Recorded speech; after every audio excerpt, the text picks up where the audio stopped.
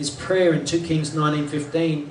He prayed to the Lord, O Lord God of Israel, enthroned between the cherubim, you alone are God over all the kingdoms of the earth. You have made heaven and earth. So the cherubim, he's enthroned between them, and they're under, and the Bible tells us they're under the expanse, and that there's seraphs around him, and these seraphs look very much like the cherubim. The cherubim have 4 wings, the seraphs have 6 wings. The cherubim have 4 faces each, the seraphs have 1 face. Whether they are the same thing and we just have a different picture of the same thing and, described differently, and they didn't see the 6 wings, they only saw 4, there's that sort of theory as well. I just sort of go with Scripture. If it says 6 wings here and 4 wings there, that's it. 6 wings and 4 wings. So they're obviously, one's under the expanse, one's over the expanse. One controls the worship, the other is a vehicle which God gets into, the cherubim. Yeah, are you sort of getting a clearer picture of the way that all looks in heaven? Some people think that heaven is you're just going to be sitting on a cloud having a good time. Just having a good old rest. I'm sure you'll have really good rest in heaven. But I've heard other accounts that you're very busy. There's a lot to do. And it's the most rewarding work you can do. Who's ever got bored on earth? Does anyone get bored? This is the place where boredom occurs. This is the place where you get tired. This is the place where our work isn't satisfying. This is the place where, we go through trouble and hardship. None of that exists in heaven. Our work will be the most satisfying thing you can possibly imagine to do. It'll be designed just for you. And when you do it, you'll feel this incredible joy, incredible happiness of doing that work. And I believe not everything is going to be done for us in heaven. Because the thing that God does on earth is he gives us things to do. And doing those things should give us pleasure, shouldn't they? Who likes to go out in their garden and plant stuff and then watch it grow and, look after it over time? Not everybody does, but some people do. I know I do. And it's because he knows that we like that sort of stuff. We like to do things and let time make it something special, and if we tend to it. So I believe we'll even be tending to gardens. But I believe if you're one of those people that just doesn't like gardens, he'll give you a self-maintaining garden. I'll be the garden that's still got weeds growing in it, because I love pulling weeds. No, I don't. But I'll definitely there'll be gardens that you have to tend and work in, but it won't be like breaking your back here. It'll be a beautiful experience to work in the puffy soil of heaven and plant something puffy. Puffy soil. Because I'm working with hard rock soil a lot of the time. But yeah, just soil that you just go like this and you can plant a tree. Push it away. And you put your fertilizers and they work and stuff like that, But that's heaven. That's heaven. And heaven is a place where our reward comes to us. And all we have to do is we have to get through this life, the trials of this life, the hardships of this life. And then we're going to have, all the rest. People want it all now. Who knows that? Even we do in a lot of ways. We want everything now in this life.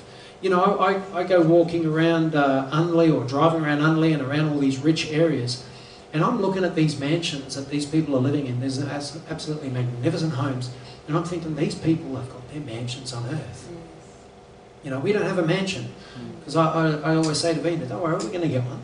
Yes. Yeah, we'll get one. It's coming in heaven. You get a mansion here, and it takes away a bit of the fun. So be content with what you have now. If you've got a small home, be content with your small home. If you've got a small car, be content with it. If you want a big car, get a Hilux.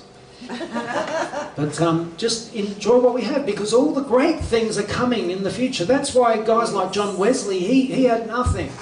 I reckon when he died, he owned about, I think he had about 4 or 5 silver spoons or something, and a couple of dollars, something, a very small amount of money, and that was his whole total, all the assets of his whole life. Yet he had left such an impression on people while living. He brought thousands, tens of thousands of people to the Lord. But at the end of his life, he had nothing. Nothing but the clothes on his back and a few silver spoons.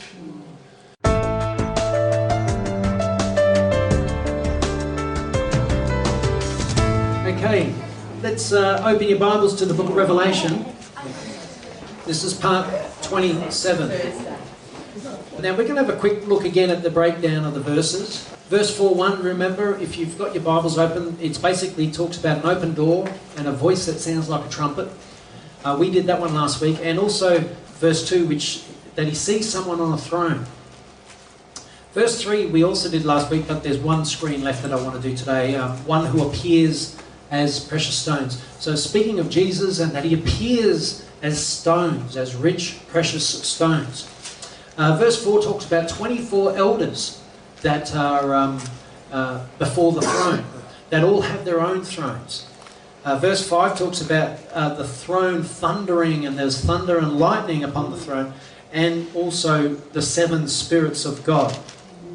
That's an interesting passage we want to look at.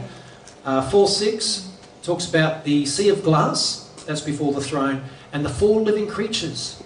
There's a lot in this chapter. Verse 7 talks about the 4 living creatures consist of a lion, an ox, a man, and an eagle. Verse 8 talks about that they have 6 wings, they're covered with eyes, and they repeated, "Holy, holy, holy is the Lord God Almighty, who was and who is and is to come," which is what we sang today.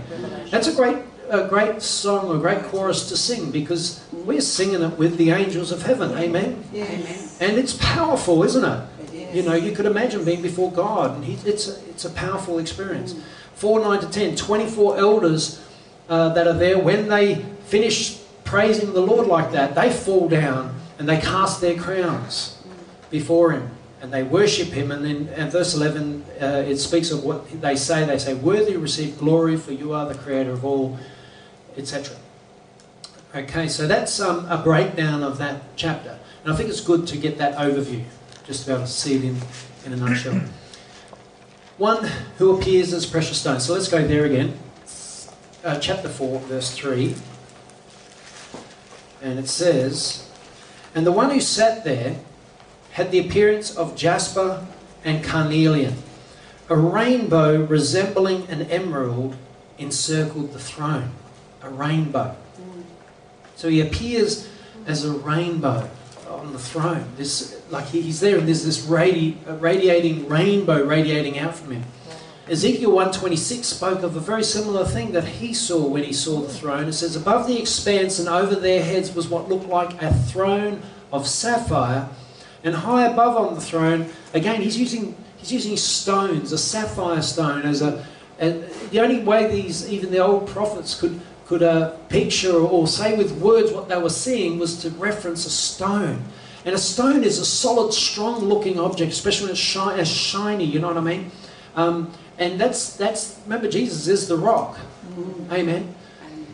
He's a precious stone. High above on the throne was a figure like that of a man who sat on the throne. And so even in the Old Testament, they saw Jesus as a man. "I saw that from what appeared to be his waist up, he looked like glowing metal." Does that sound similar to the chapter 1 description of Jesus? His feet like burnished bronze. Waist up, he looked like glowing metal, as if full of fire. And that from there down he looked like fire. A brilliant light surrounded him, like the appearance of a rainbow in the clouds on a rainy day. So he saw a rainbow surrounding him as well. So was the radiance around him. This was the appearance of the likeness of the glory of the Lord. When I saw it, I fell face down, and I heard the voice of one speaking. And what I believe God wants us to receive from these passages is He is on a throne. He is actually there, and He is awesome. He is awesome. Fire comes from His throne. Thunder and lightning surround His throne. And when we one day get before that throne, it's going to be awe-inspiring. And all we have are word descriptions. Do you know, if someone goes on a holiday and they come home from the holiday and they said, we were on the most beautiful beach, you've got no idea, it was beautiful white sand, palm trees, and you're trying to visualise it, and you go, yeah, that sounds lovely. I'm glad you had a good time. You sort of get this thing, it's like, the best words they could describe it doesn't really have an impact on you. But when you get there and you experience it, you're on that island, you're on the beach, and you're under those palm trees, it's a different experience altogether than just words, isn't it? You know what I'm saying? So when we're reading about this, we've got to say, Lord, increase my revelation of this. Increase my understanding so I get a picture. Because I tell you, if you see God on the throne, if you see God with your physical eyes, you will never be the same. You can't be the same after you've seen God. After you've seen Jesus on his throne. You know, John fell down as if dead. Ezekiel fell down. Isaiah fell down. Woe am I, a man of unclean lips. You know, they all fall down before him. And they're never the same again. They can't be the same. And I think we all need a fresh revelation of Jesus Christ, don't we? We all need that revelation of his glory. And we all got to get to heaven and see those, you know, the chorus that comes from the angels and the way they worship up there. Because we want it down here too, don't we? Actually, I believe when you get into, you know, I've been in, Vina and I've been in worship services where it is so glorious that it feels like angels are there lifting your arms up. Who's had those experiences in worship? You just feel like God is there in this incredible thing. And the more you raise your heart to him, the more he comes to you. You know, it says if you reach for him, he reaches for you. But if you pull away, he pulls away. You know, we've got to reach for him and then he comes. And the more we intensify in our worship, the greater the glory. Amen? Amen. So we've got to use that worship time to access God, to come before his throne. Just like the angels do. Just like the 4 living creatures who we're going to find out about. The 4 living creatures full time. They never stop saying. What's the words? Holy, holy, holy is the Lord God Almighty, who was and who is and is to come. They never stop saying it. But you know what's going to change after he's come? Holy, holy, holy is the Lord God Almighty, who was and who is. There's no is to come. So that song won't work anymore. We'd have to go, was and is and has come. Yeah, we'll still sing it. We'll just change that part of the chorus. The 24 elders. Let's have a look at the 24 elders. Revelation 4. Verse 4. 4 verse 4 it says this: surrounding the throne were 24 other thrones, and seated on them were 24 elders. They were called elders. They were dressed in white and had crowns of gold on their heads. And had crowns of gold on their heads. So who are they? Who are these 24 elders? It's a big question, isn't it? Some eschatologists believe that they are the first 24 ancestors of Christ from Adam to Phares. I don't necessarily agree with that, but that's what they believe. They're from Adam down. I don't know why they believe that, but some believers think that. Some say they are angels and not human, you know, like the 4 living creatures, described by Mounce as an exalted angelic order who serve and adore God as the heavenly counterpart to the 24 Levitical orders functioning both in the royal and the priestly. So it's like that, you know, as we function down here, up there that's already functioning, and therefore it's a copy of heavenly things. There's a little bit of merit to that. But still, I'm not sure of that. Ryrie, Walford and Lindsay and others believe that 24 elders are the New Testament saints who are raptured into heaven. Gaebelin writes there is only one possible meaning, so he's got a bit dogmatic there. There's only one possible meaning. I think so, we've just heard 2 others. They represent the redeemed, the saints in glory. They are priests clothed in white, and they are kings crowned. They are a royal priesthood before the throne. Because you've got to remember, the pre-tribulationists think that you're already that actual advent of seeing the throne is the rapture. They think that because John went up, John's a type of church, and the church is gone before the 7 seals are broken, because that's what they see this chapter as, which is, I can't see how they can see that. I read it, I just can't see that. And therefore, those 24 elders are these people, the raptured people that have already been raptured before the woes come upon the earth.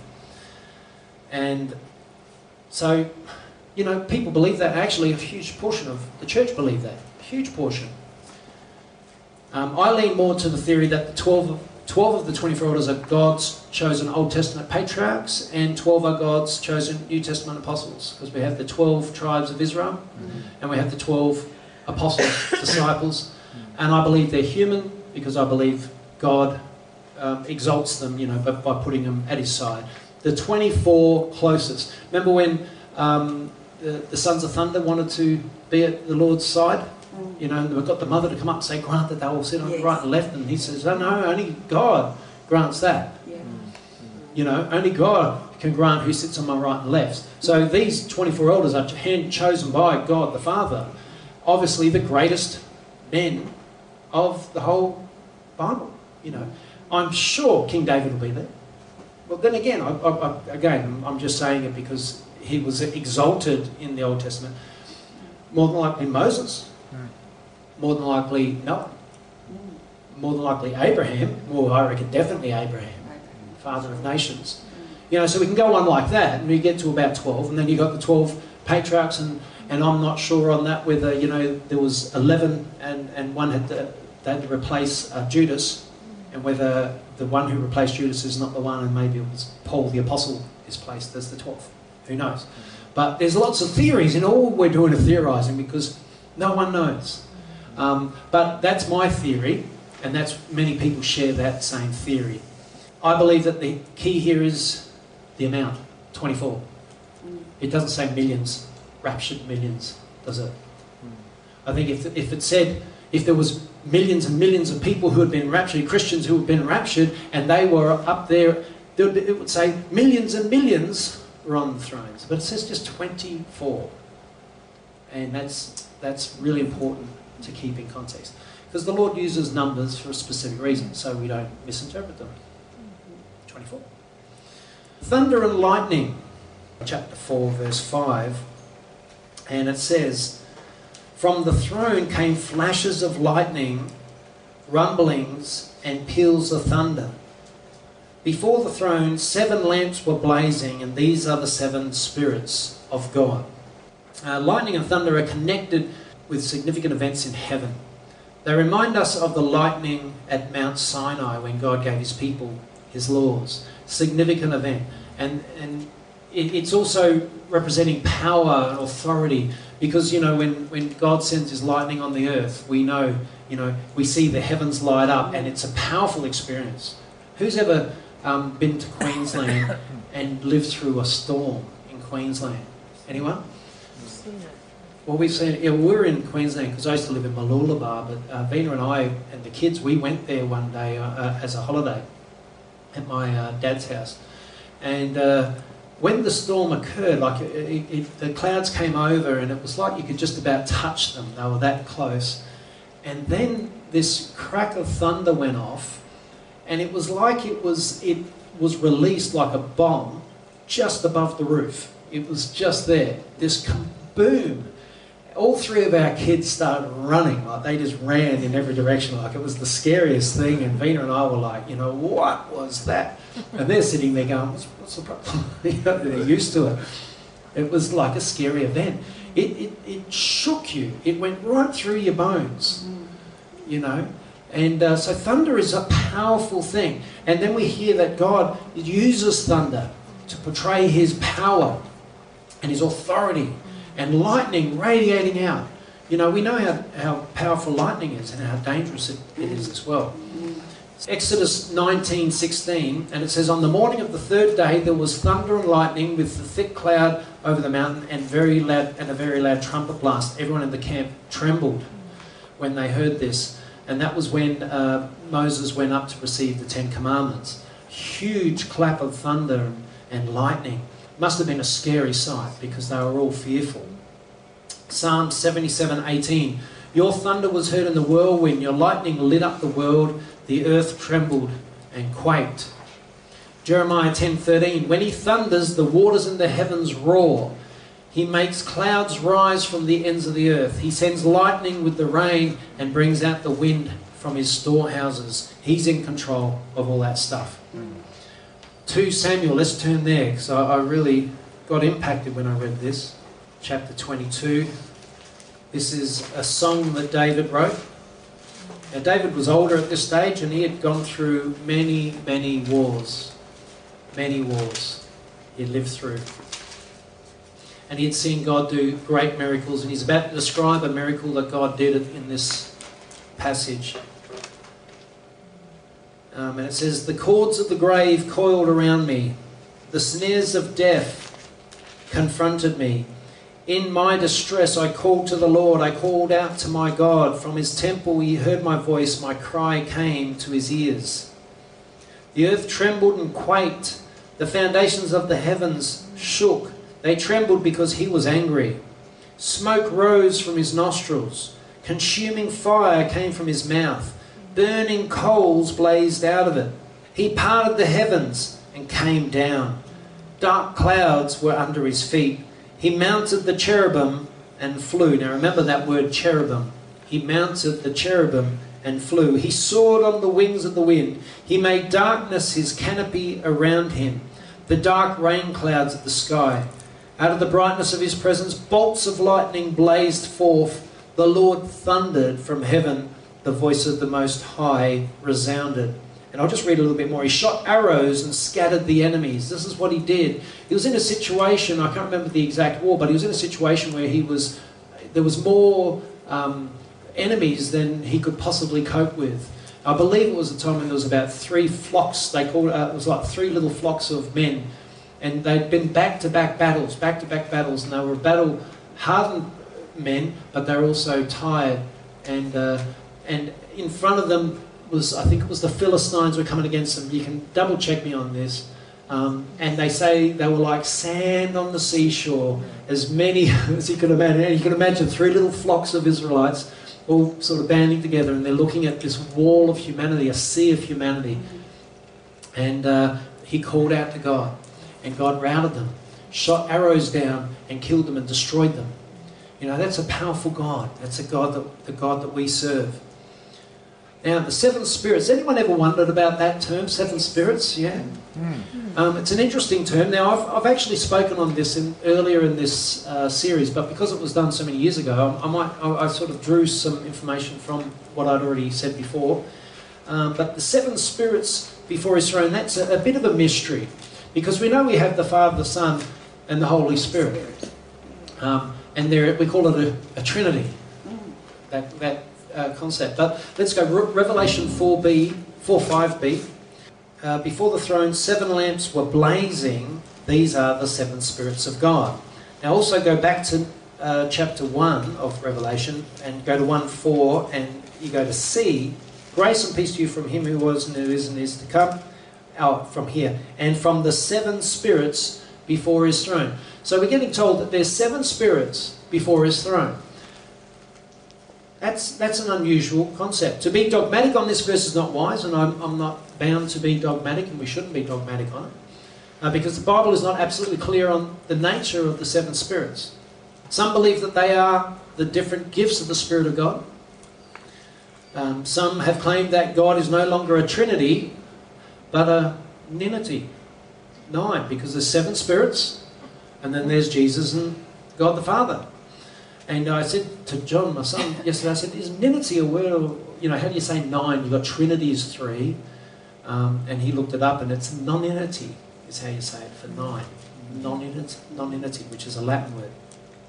I don't believe that. I don't believe we should start, becoming non-Unitarians. I think stick with Trinitarians. We've got a hard enough job with just Trinitarians, because a lot of people that sort of tell you God's not a Trinity, Trinity's not in the Bible and all that. That's hard enough. Then you've got to try to convert Trinitarians to non-Unitarians. No, it's too much trouble. So, stick with that.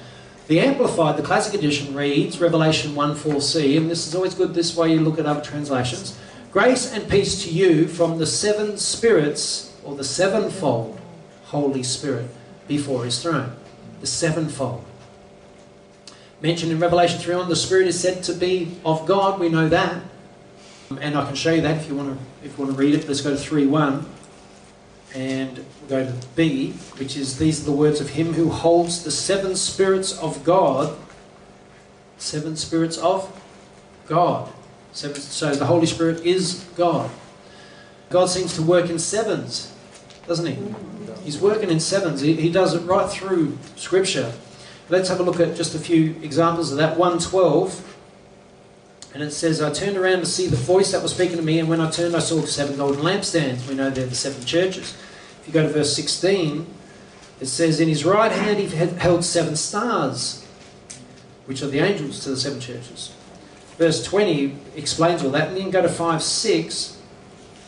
Chapter 5, verse 6, and it says, "Then I saw a lamb looking as if it had been slain, standing in the centre of the throne, encircled by 4 living creatures and the elders. He had 7 horns and 7 eyes." That's an interesting passage. 7 horns and 7 eyes, and what does it say after that? 7 spirits of God. Here we are again, back to the 7 spirits of God. So far, the stars in Jesus' hand, not the Jesus, Jesus' hand, are the angels to the 7 churches. The lampstands are the 7 churches. The 7 blazing lamps are the 7 spirits of God. Okay, so it says there's 7 blazing lamps, and these are the 7 spirits of God. And the 7 horns and the 7 eyes are the 7 spirits of God, sent out into all the earth. Zechariah 4, let's have a quick look there as well, because it's good to reference Old Testament, because it has very similar pictures. So let's go to Zechariah 4.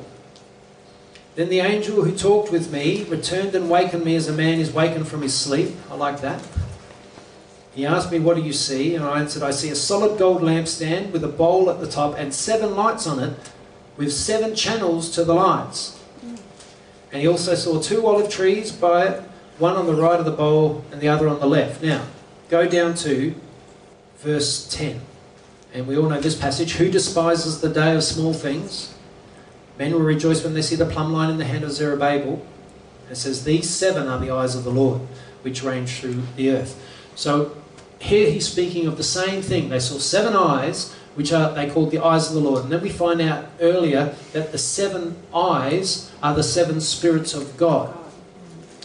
Now, these things are mysteries, seriously. To try to make say too much and teach too much on it is you're trying to actually unveil a mystery that I don't think is meant to be unveiled yet. We have enough trouble just understanding that God is one, yet 3 persons. Right? That's enough. Then you're trying to work out the 7 spirits of God, which doesn't have a huge amount of references. And so what we understand is the 7 spirits of God is still one spirit. So what I try to do from there is say, well, let's have a practical look at it. I don't believe that there's 7 individual Holy Spirits. I don't believe that, because Jesus would have made that clear. He says he's sending the Holy Counselor, one. He's sending one. And we can't treat it in the same way we treat the Trinity, because we know that the Father, Son and the Holy Spirit are one, but they're like a family, Father, Son and the Holy Spirit. And that's it. But the 7-fold nature, I believe that's the word. The 7-fold nature of the Holy Spirit. So Zechariah asks, "What are the 7 lights on top of the lampstand with 7 channels to the lights?" The Lord answers, "These 7 are the eyes of the Lord which range throughout the earth." Before his throne, Revelation 1:4, Jesus holds the 7 spirits, Revelation 3:1. So he holds the 7 spirits before his throne. 7 spirits are the 7 lamps blazing before the throne. Just stay with me. 7 spirits are the 7 eyes of Jesus sent out into all the earth, which is Revelation 5:6. So 3 possible meanings. This is what I wanted to get to. 7, or hepta in Greek, is always considered the number of perfection and is found 56 times in the book of Revelation of the 88 times in the New Testament. Isn't that incredible? 56 times the number 7 is referenced in the book of Revelation. And only a few more times, like only about 30 more times, is it referenced in the rest of the New Testament. Number 1, if 7 indicates perfection, then the 7 spirits of God may not be referring to 7 different spirits, but rather to the perfect 7-fold nature of the Holy Spirit of God. I sort of lean towards that. Yeah, I think that's more where it is. 2, some believe that the 7 spirits are referring to 7 angelic beings due to the references to the 7 angels of the 7 churches. And we must remember that the term angel, or angelos, to the churches references to a messenger. The term angel used in the Bible is always a reference to a messenger sent. And that could be, Jesus himself. It could be the Holy Spirit. It could be angelic beings, or even a man. Considered messengers. So in a sense, if I have a message, I'm an angel. So, but we've got to understand that when you see the word angel, it's not necessarily an angelic being that it's referencing. that Jesus was, we had Christophanies through the Old Testament, where Christ appeared in Old Testament, times, when he met with Abraham and many other times. And we know it's Jesus because of the description. And he was called an angel. 3 angels came, and Abraham recognized them, and he had them stay for dinner. Do you remember this? The story. One of those angels was Jesus, because he was a messenger. It's not that Jesus is an angel. Some also believe that the 7 qualities of the Spirit are listed in Isaiah 11:2. So where it says, is the Spirit of the Lord, the Spirit of wisdom, the Spirit of understanding, the Spirit of counsel, the Spirit of power, the Spirit of knowledge, and the Spirit of fear of the Lord. That could be a possible, the 7-fold attributes of the Spirit. This could be, as the Holy Spirit goes under different names in the New Testament, we know that he's called the Holy Counselor, the Comforter, the Advocate, the Spirit of Life, the Helper, etc. There's many names for him in the New Testament. And he has all these different roles. He plays different roles in people's lives. Amen. So Wayne Jackson of the Christian Career said, the plural form spirits may suggest the diversity of his powers, or in the context of chapters 1 to 3, his ministry within the 7 congregations that were selected for illustrative purposes. There you go. So that's the 7 spirits of God. The sea of glass. The sea of glass. Let's go to Revelation 4:6. Also before the throne there was what looked like a sea of glass, clear as crystal. And in the centre around the throne were 4 living creatures, but we won't read that just yet. Let's go to 15:2. I want to get to the living creatures today. And it says, and I saw what looked like a sea of glass mixed with fire, standing beside the sea. Those who had been victorious over the beast in his image and over the number of his name, they held harps in their hands. And I'm sure they were playing them, not just holding them. So we have to learn how to play the harp. Should we learn before we go? We should all have a harp each. So we get there and we're not going to the lessons,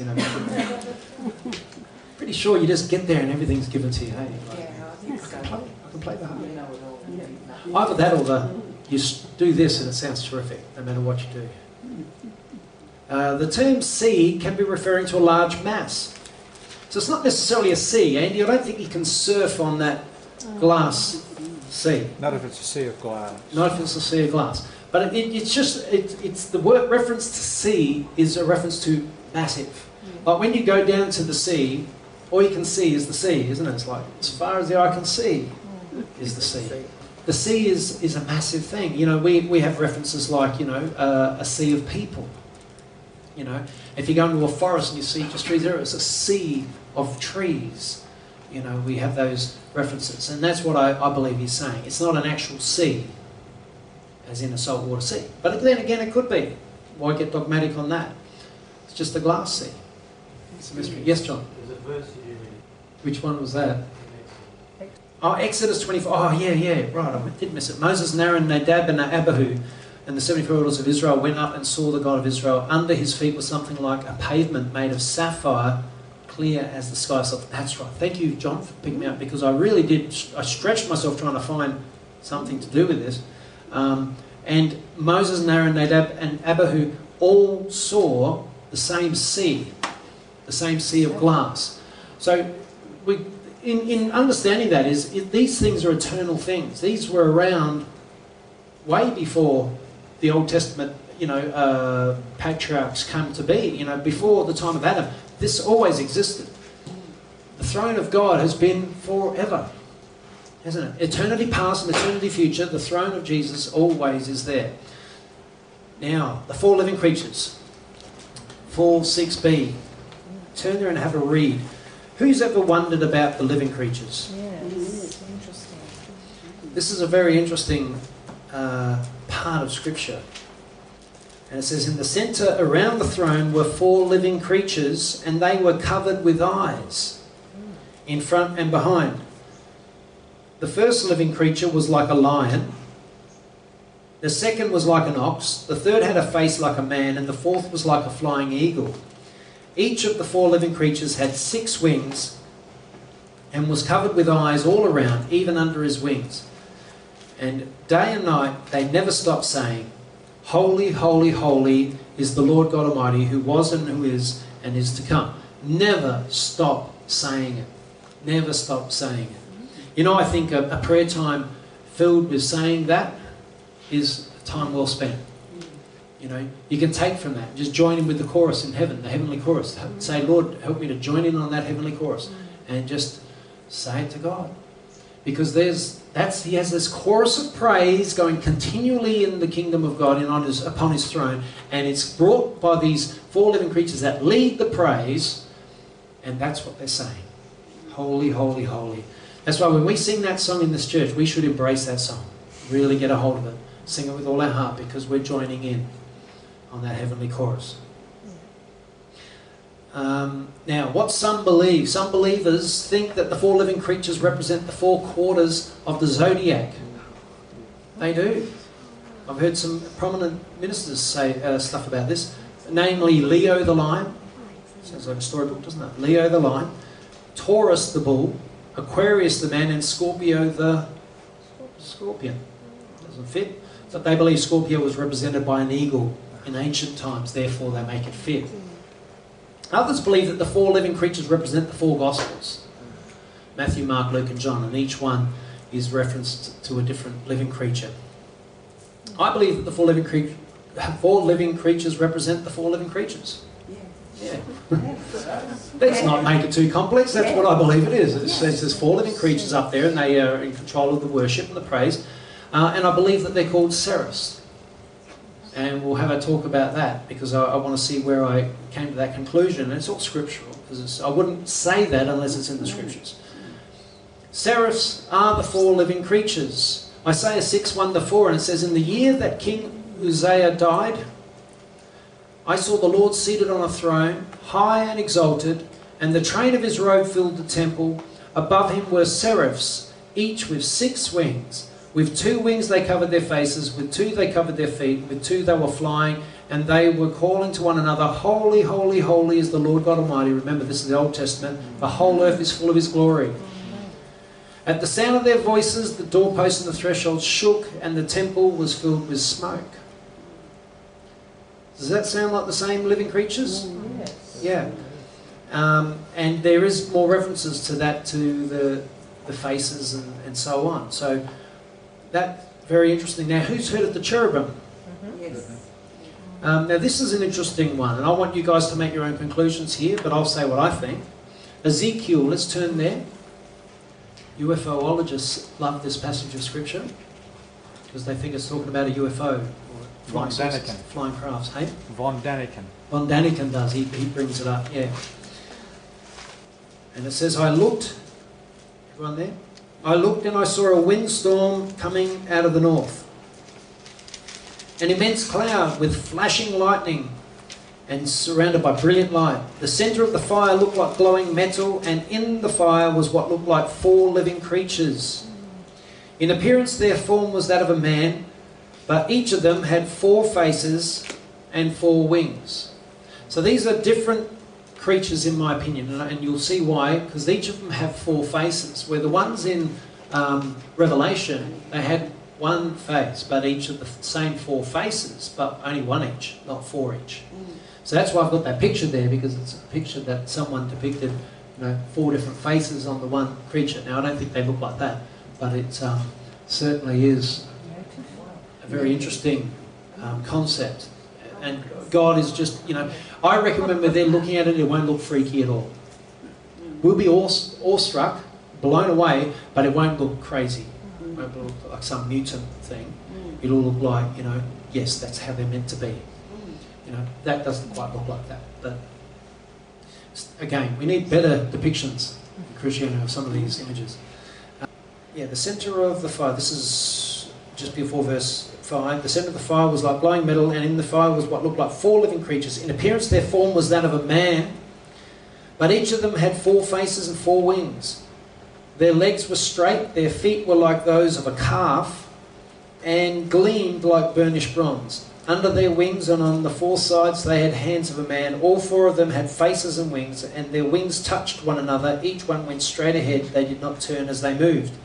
Their faces looked like this. Each had 4 faces of a man, and on the right side each had the face of a lion. On the left the face of an ox. Also they had the face of an eagle. Such were their faces. So again, it's the same faces that we read about in the book of Revelation. Their wings were spread out upwards. Each had 2 wings, one touching the wing of another creature on either side, and the 2 wings covered its body. Each one went straight ahead. Wherever the Spirit would go, they would go without turning as they went.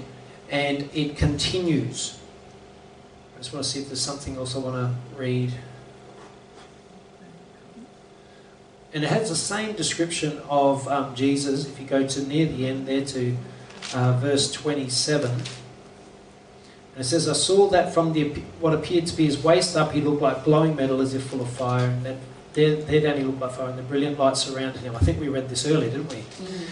So that's a pretty powerful description of these cherubim. But they had 4 wings, and each of them had 4 faces. The seraphs that are spoken of in the book of Revelation had 6 wings covered with eyes. I believe these ones had eyes too. Yes. We just didn't read. But they had 1 face. It says that they had 1 face each. They didn't have 4 faces each.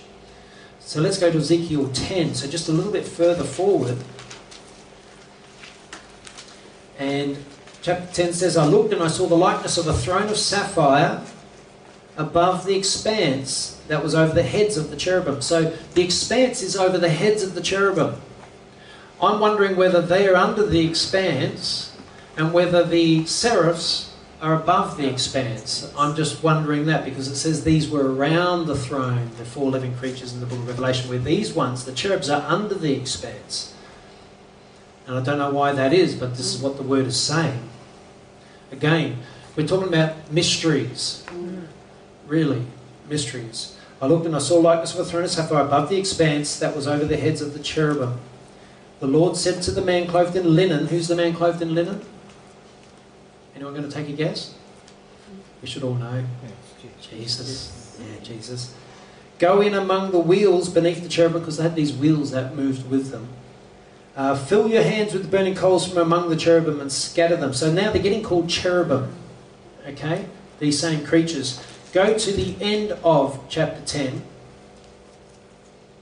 and go to verse 20, and it says, These were the living creatures I had seen beneath the God of Israel by the Kibar River. So they were beneath the God of Israel by the Kibar River. And the Kibar River was where Ezekiel was in chapter 1.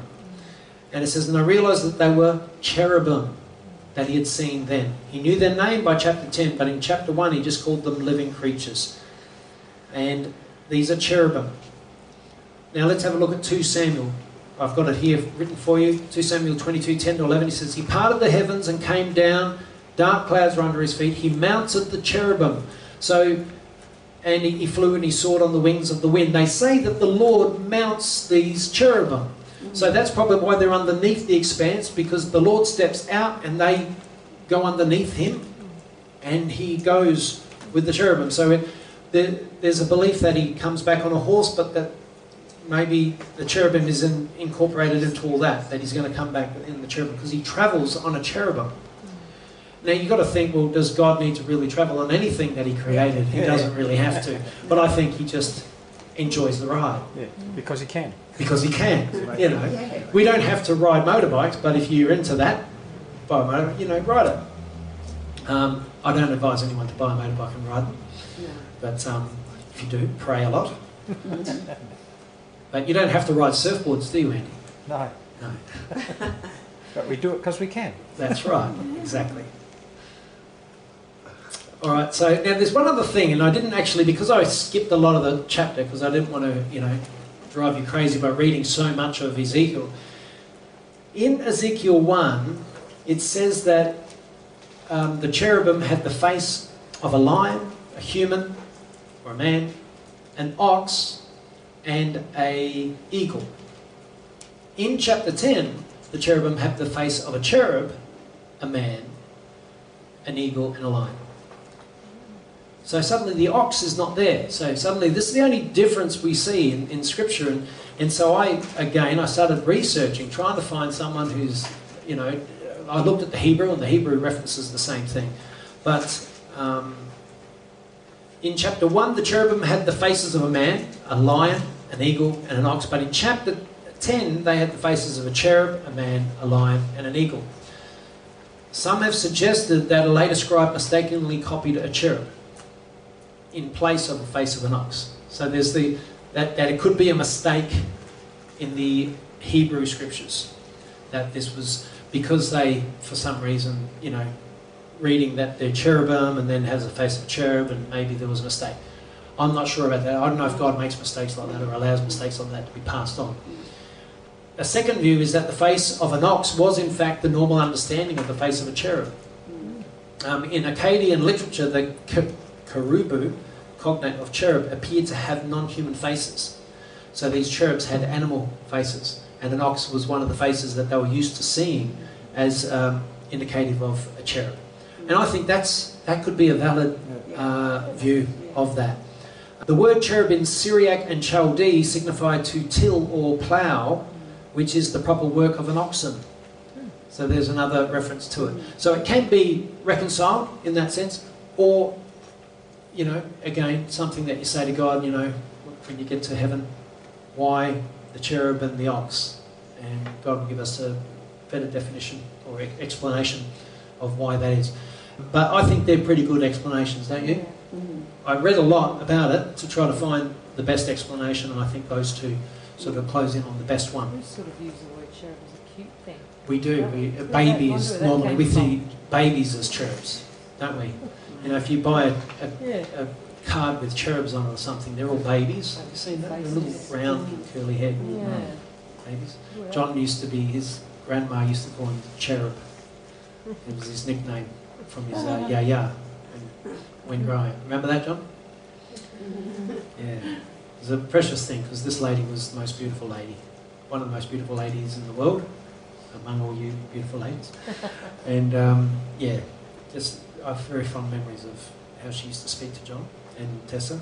These are the wheels that intersect one another that's spoken of, and there's the living creatures under the expanse, and there's the throne above, and resembling a rainbow. And I think that was pretty good. And how that all works, again, it's a description of something, that's very hard to understand. It's like you imagine living, 2,000 years ago, and someone describing to you a plane that flies in the air.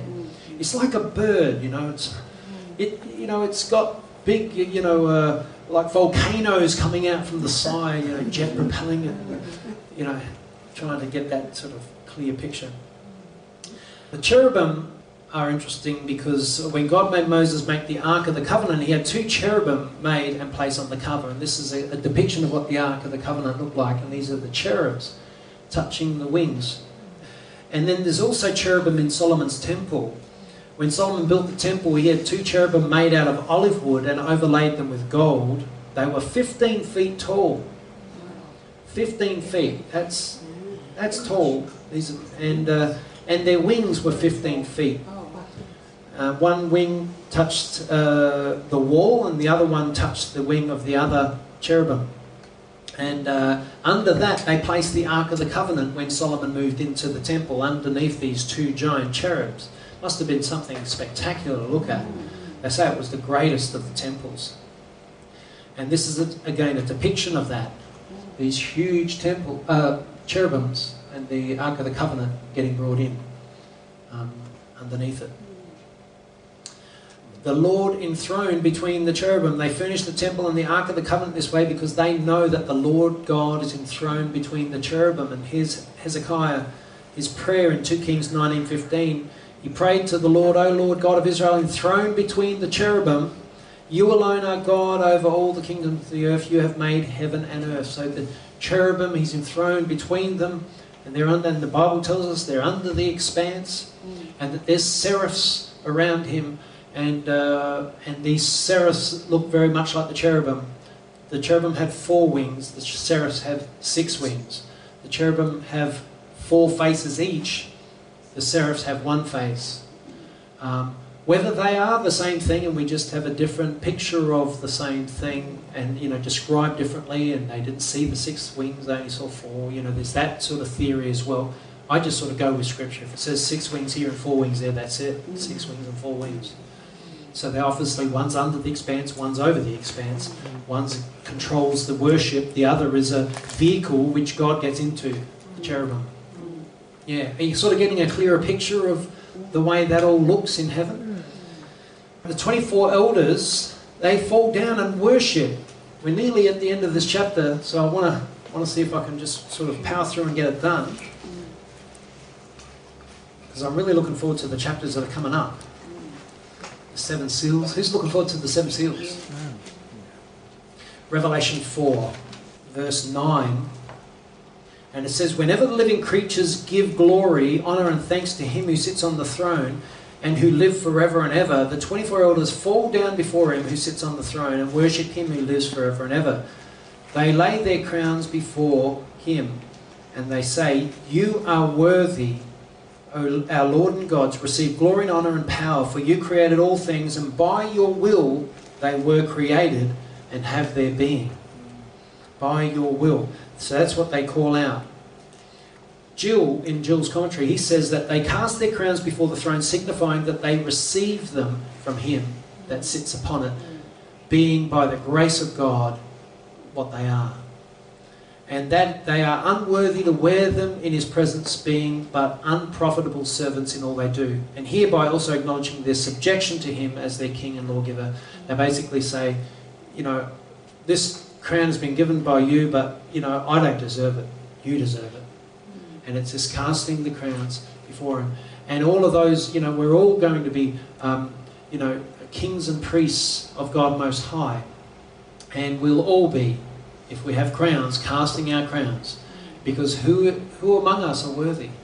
Only Jesus Christ is worthy. But he's bestowing these blessings and places of significance upon us and giving us, you know, responsibilities in the kingdom of God. Some people think that heaven is you're just going to be sitting on a cloud having a good time. You know, just having a good old rest. You know, I'm sure you'll have really good rest in heaven. But I've heard other accounts that you're very busy. There's a lot to do. And it's the most rewarding work you can do. Who's ever got bored on earth? Does anyone get bored? This is the place where boredom occurs. This is the place where you get tired. This is the place where our work isn't satisfying. This is the place where, you know, we go through trouble and hardship. None of that exists in heaven. Our work will be the most satisfying thing you can possibly imagine to do. It'll be designed just for you. And when you do it, you'll feel this incredible joy, incredible happiness of doing that work. And I believe not everything is going to be done for us in heaven. Because the thing that God does on earth is he gives us things to do, and doing those things should give us pleasure, shouldn't they? You know, who likes to go out in their garden and plant stuff and then watch it grow and, you know, look after it over time? Not everybody does, but some people do. I know I do. And it's because he knows that we like that sort of stuff. We like to do things and let time make it something special, and if we tend to it. So I believe we'll even be tending to gardens. But I believe if you're one of those people that just doesn't like gardens, he'll give you a self-maintaining garden. I'll be the garden that's still got weeds growing in it. Because I love pulling weeds. No, I don't. But I'll definitely, there'll be gardens that you have to tend and work in, but it won't be like breaking your back here. It'll be a beautiful experience to work in the puffy soil of heaven and plant something puffy. Puffy soil. Because I'm working with hard rock soil a lot of the time. But yeah, just soil that you just, you know, go like this and you can plant a tree. Push it away. You know, and, you know, you put your fertilisers and they work and stuff like that, you know. But that's heaven. That's heaven. And heaven is a place where our reward comes to us. And all we have to do is we have to get through this life, the trials of this life, the hardships of this life. And then we're going to have, you know, all the rest. People want it all now. Who knows that? Even we do in a lot of ways. We want everything now in this life. You know, I go walking around Unley or driving around Unley and around all these rich areas, and I'm looking at these mansions that these people are living in. There's absolutely magnificent homes, and I'm thinking these people have got their mansions on earth. You know, we don't have a mansion. Because I always say to Vina, don't worry, we're going to get one.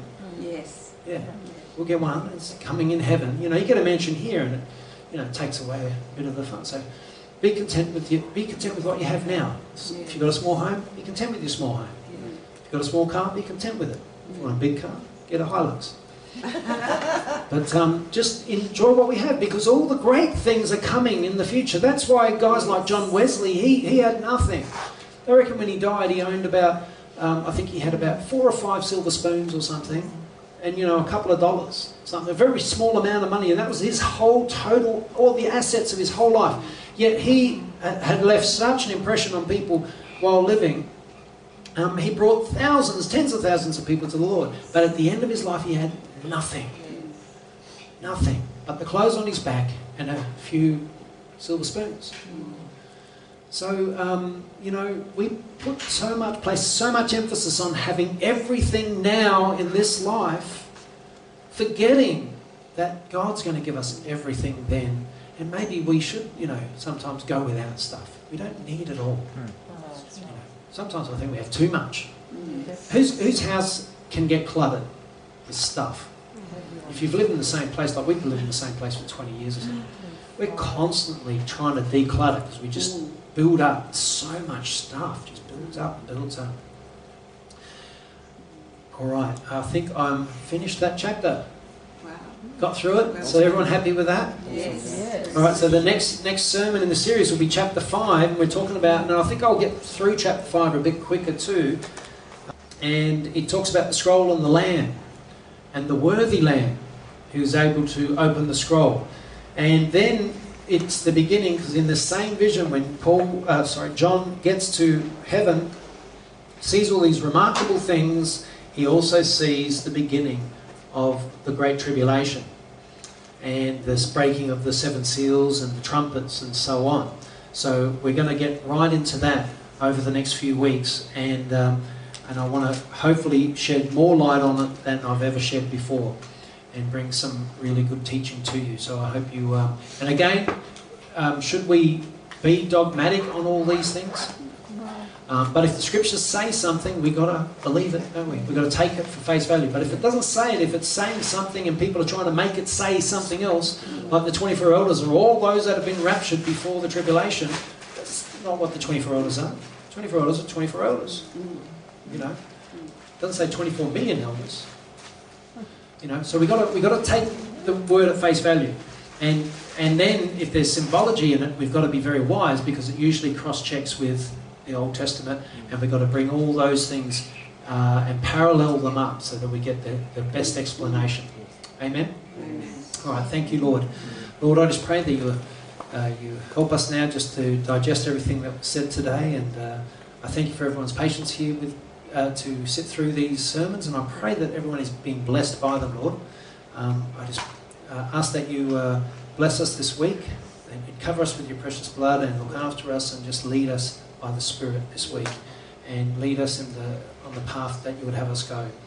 And so I pray this in the wonderful name of Jesus. Be with us, and may we be blessed in our fellowship time together as we begin to as we pack up today. So be with us now in the name of Jesus. Amen.